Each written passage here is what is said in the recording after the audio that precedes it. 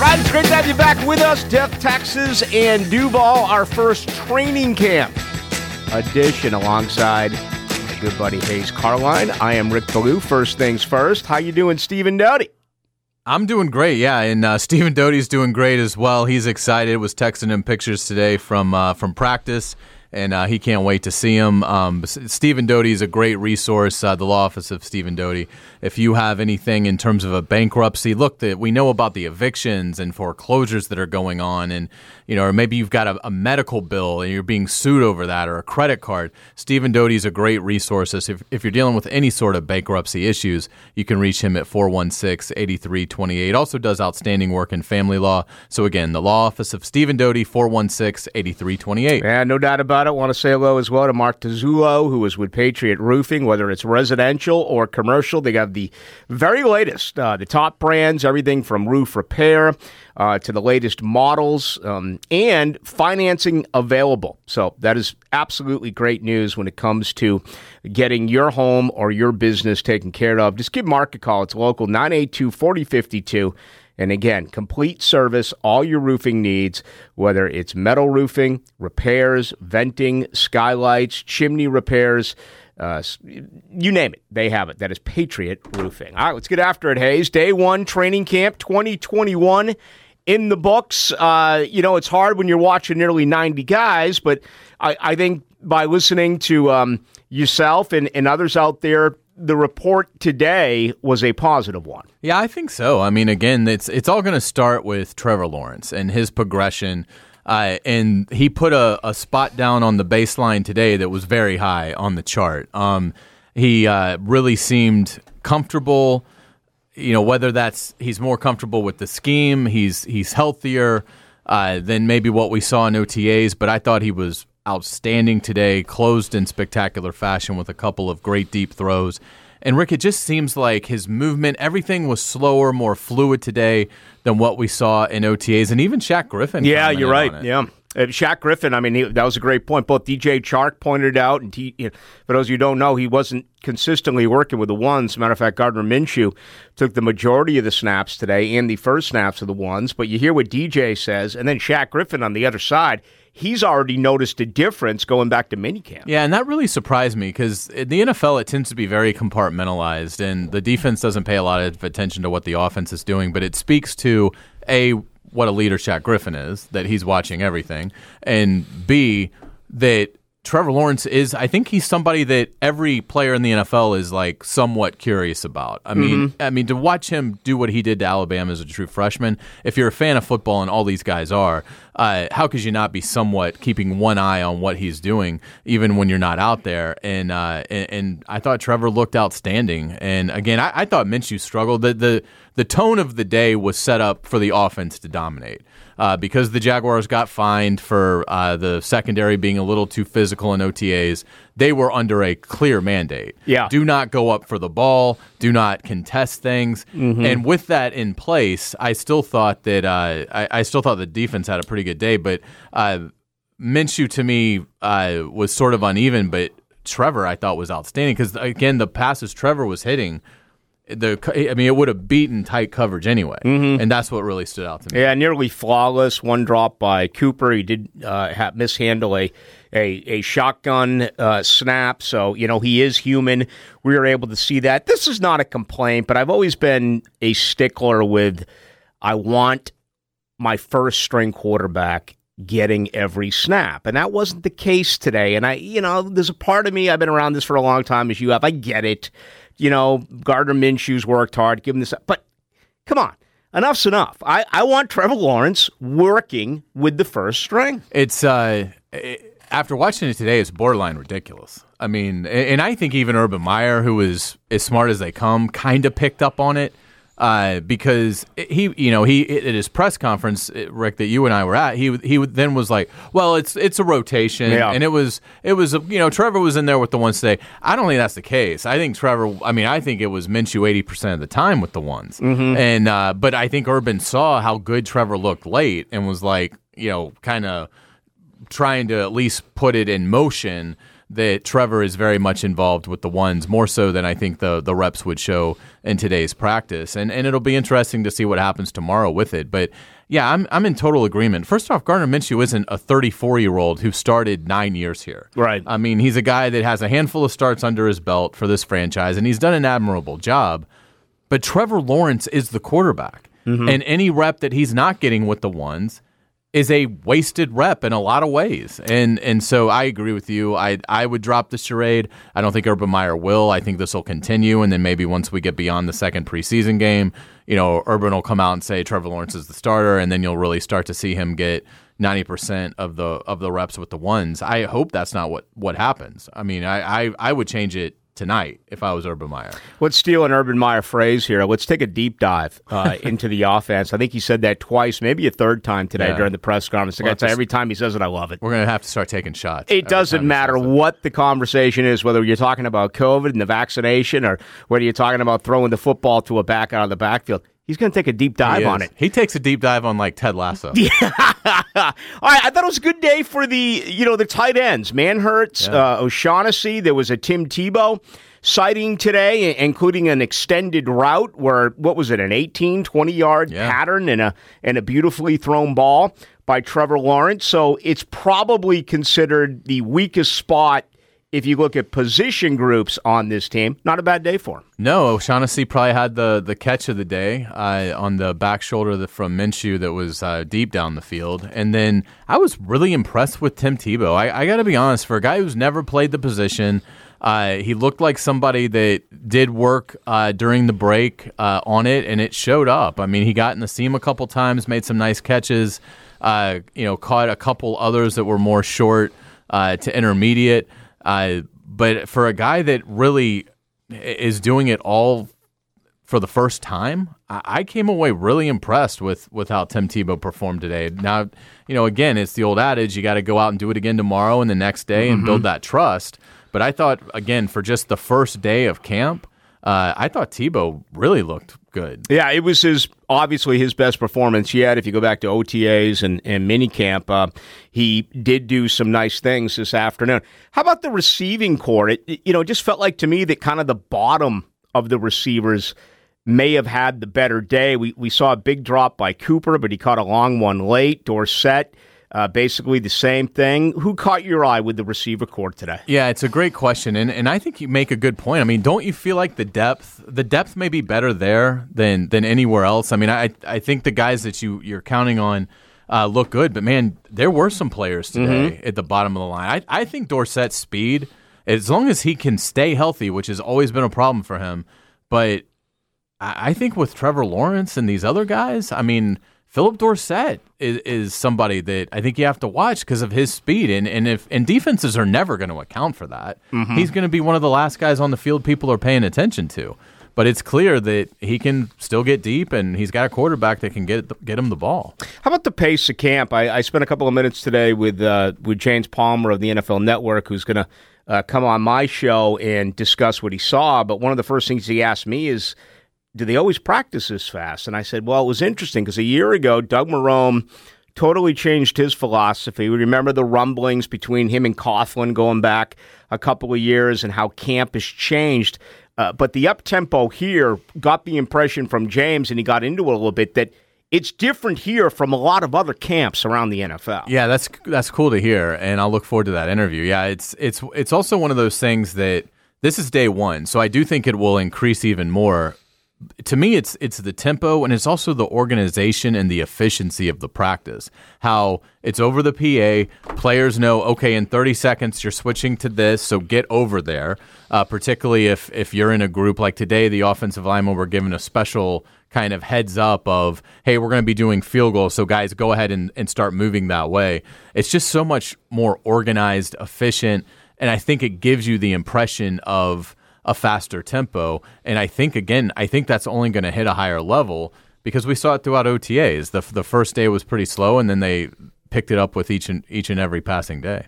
Yeah, I don't have the exact quote in front of me right now. I do apologize. But to me, it was the best part of post-practice, and that was, again, Urban Meyer saying that the whole world right now is making excuses. Yeah. And he was right about that. He said, we're not going to do that. And again, I'm paraphrasing here. I'm not quoting.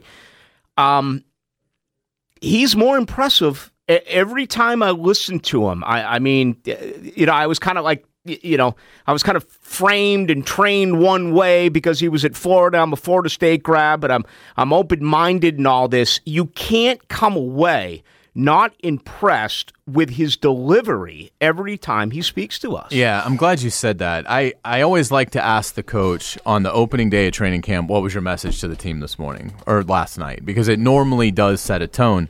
And Urban shared some of that with us. And it was like the more that he talked, the more I think he gave you a window into exactly what his message was to him. And I thought it was riveting. I mean, for him to talk about, look, guys, we've given you everything you need. Yeah. I mean, we don't have trainers anymore. We have experts and everything that we're doing here. But you've now got to go out and drop the excuses and be a pro.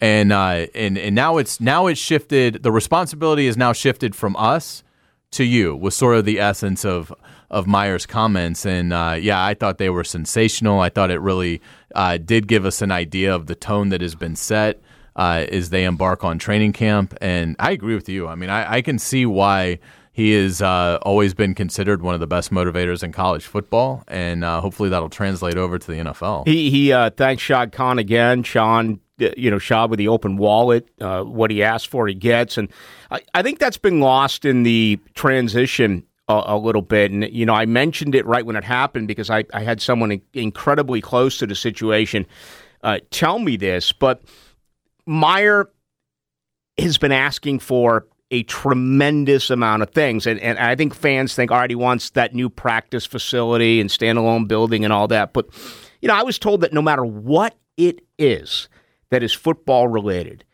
if Urban Meyer asks Shad Khan, he is going to get it. And things like this, nutrition, the dry needling, the chiropractors, the cupping, and you just look at every phase, nutrition, how many different experts they now have compared to the former regime. And that's only a small part of the entire, operation of what Urban Meyer is asking for and he's getting. Yeah, it's this amazing infrastructure. It sort of reminds me a little bit of when Saban got to Alabama, and Saban just basically was like, I need 20 scouts. I need the biggest staff in college football. I need all these positions. I want it to look like an NFL front office. And Alabama was like, sure, Nick, whatever you need. And obviously it's led to an unbelievable dynasty, probably the best collegiate dynasty that we've seen. And hopefully we just get a smidge of that here. I mean, it would be great to get some of that success for Urban Meyer and the Jaguars. But it's amazing what can happen when you have a coach with vision, with a proven track record, and you have an owner that is willing to invest in that vision for the betterment of the franchise. And right now, and hopefully it lasts a long time, but right now it seems like there is the ultimate harmony between ownership, front office, coach, and really coach is running the front office, but the ultimate harmonious relationship between Shad Khan and Urban Meyer, and it's only going to lead to great things for us.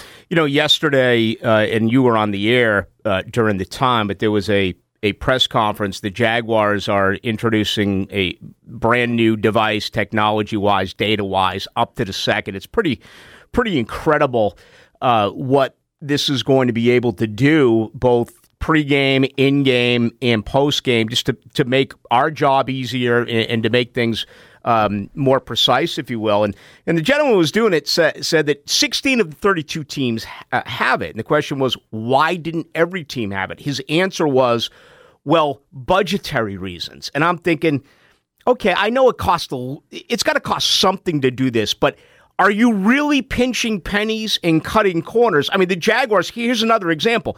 They added this, and that's more of beneficial to us in the media. So it's another example of no matter what this football team believes is better, they are going to get. Yeah, and again, all that stuff, the little things lead to wins and losses, leads to an increase in your win-loss performance. And, I think that's what you're going to see here. I mean, I think it goes beyond Trevor Lawrence is here. That's great, and that's sensational.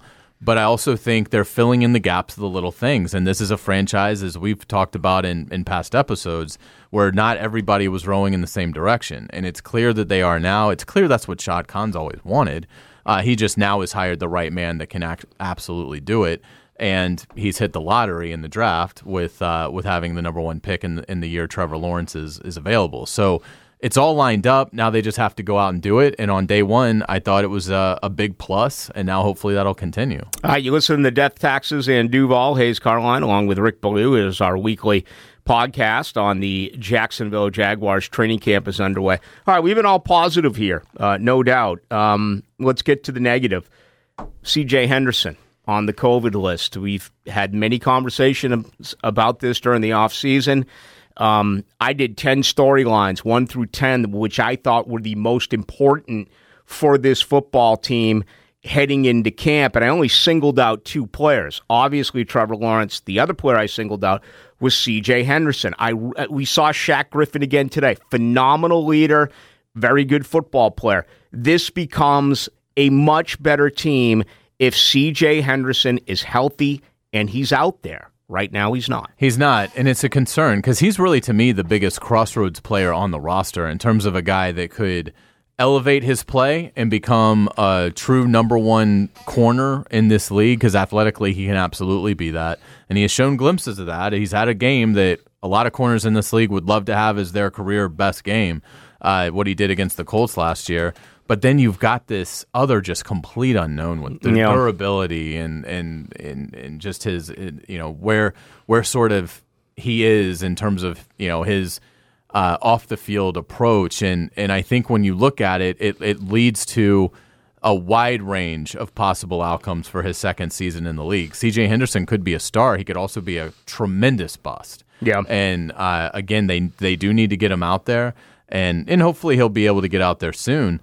Because he's somebody, if they're going to take a tremendous step forward on defense, C.J. Henderson has to give them the kind of performance that you would think of a player that really shined in the win over the Colts the last time the Jaguars actually won a game. Yeah, I really hope he makes it. I do. I'm really pulling for him, but right now I just have no feel as to whether or not that is actually going to take place. The return of Andre Cisco today. I mean, he was on the side during the summer, during the OTAs and minicamp, and we got our first real glimpse. Of course, you pointed out that they basically called them off today when it came to getting with the wide receivers or backs, but it appears that he's ready to go after his rehab with the ACL. Yeah, that's great news. How do you think if he's healthy, how do you think he fits in?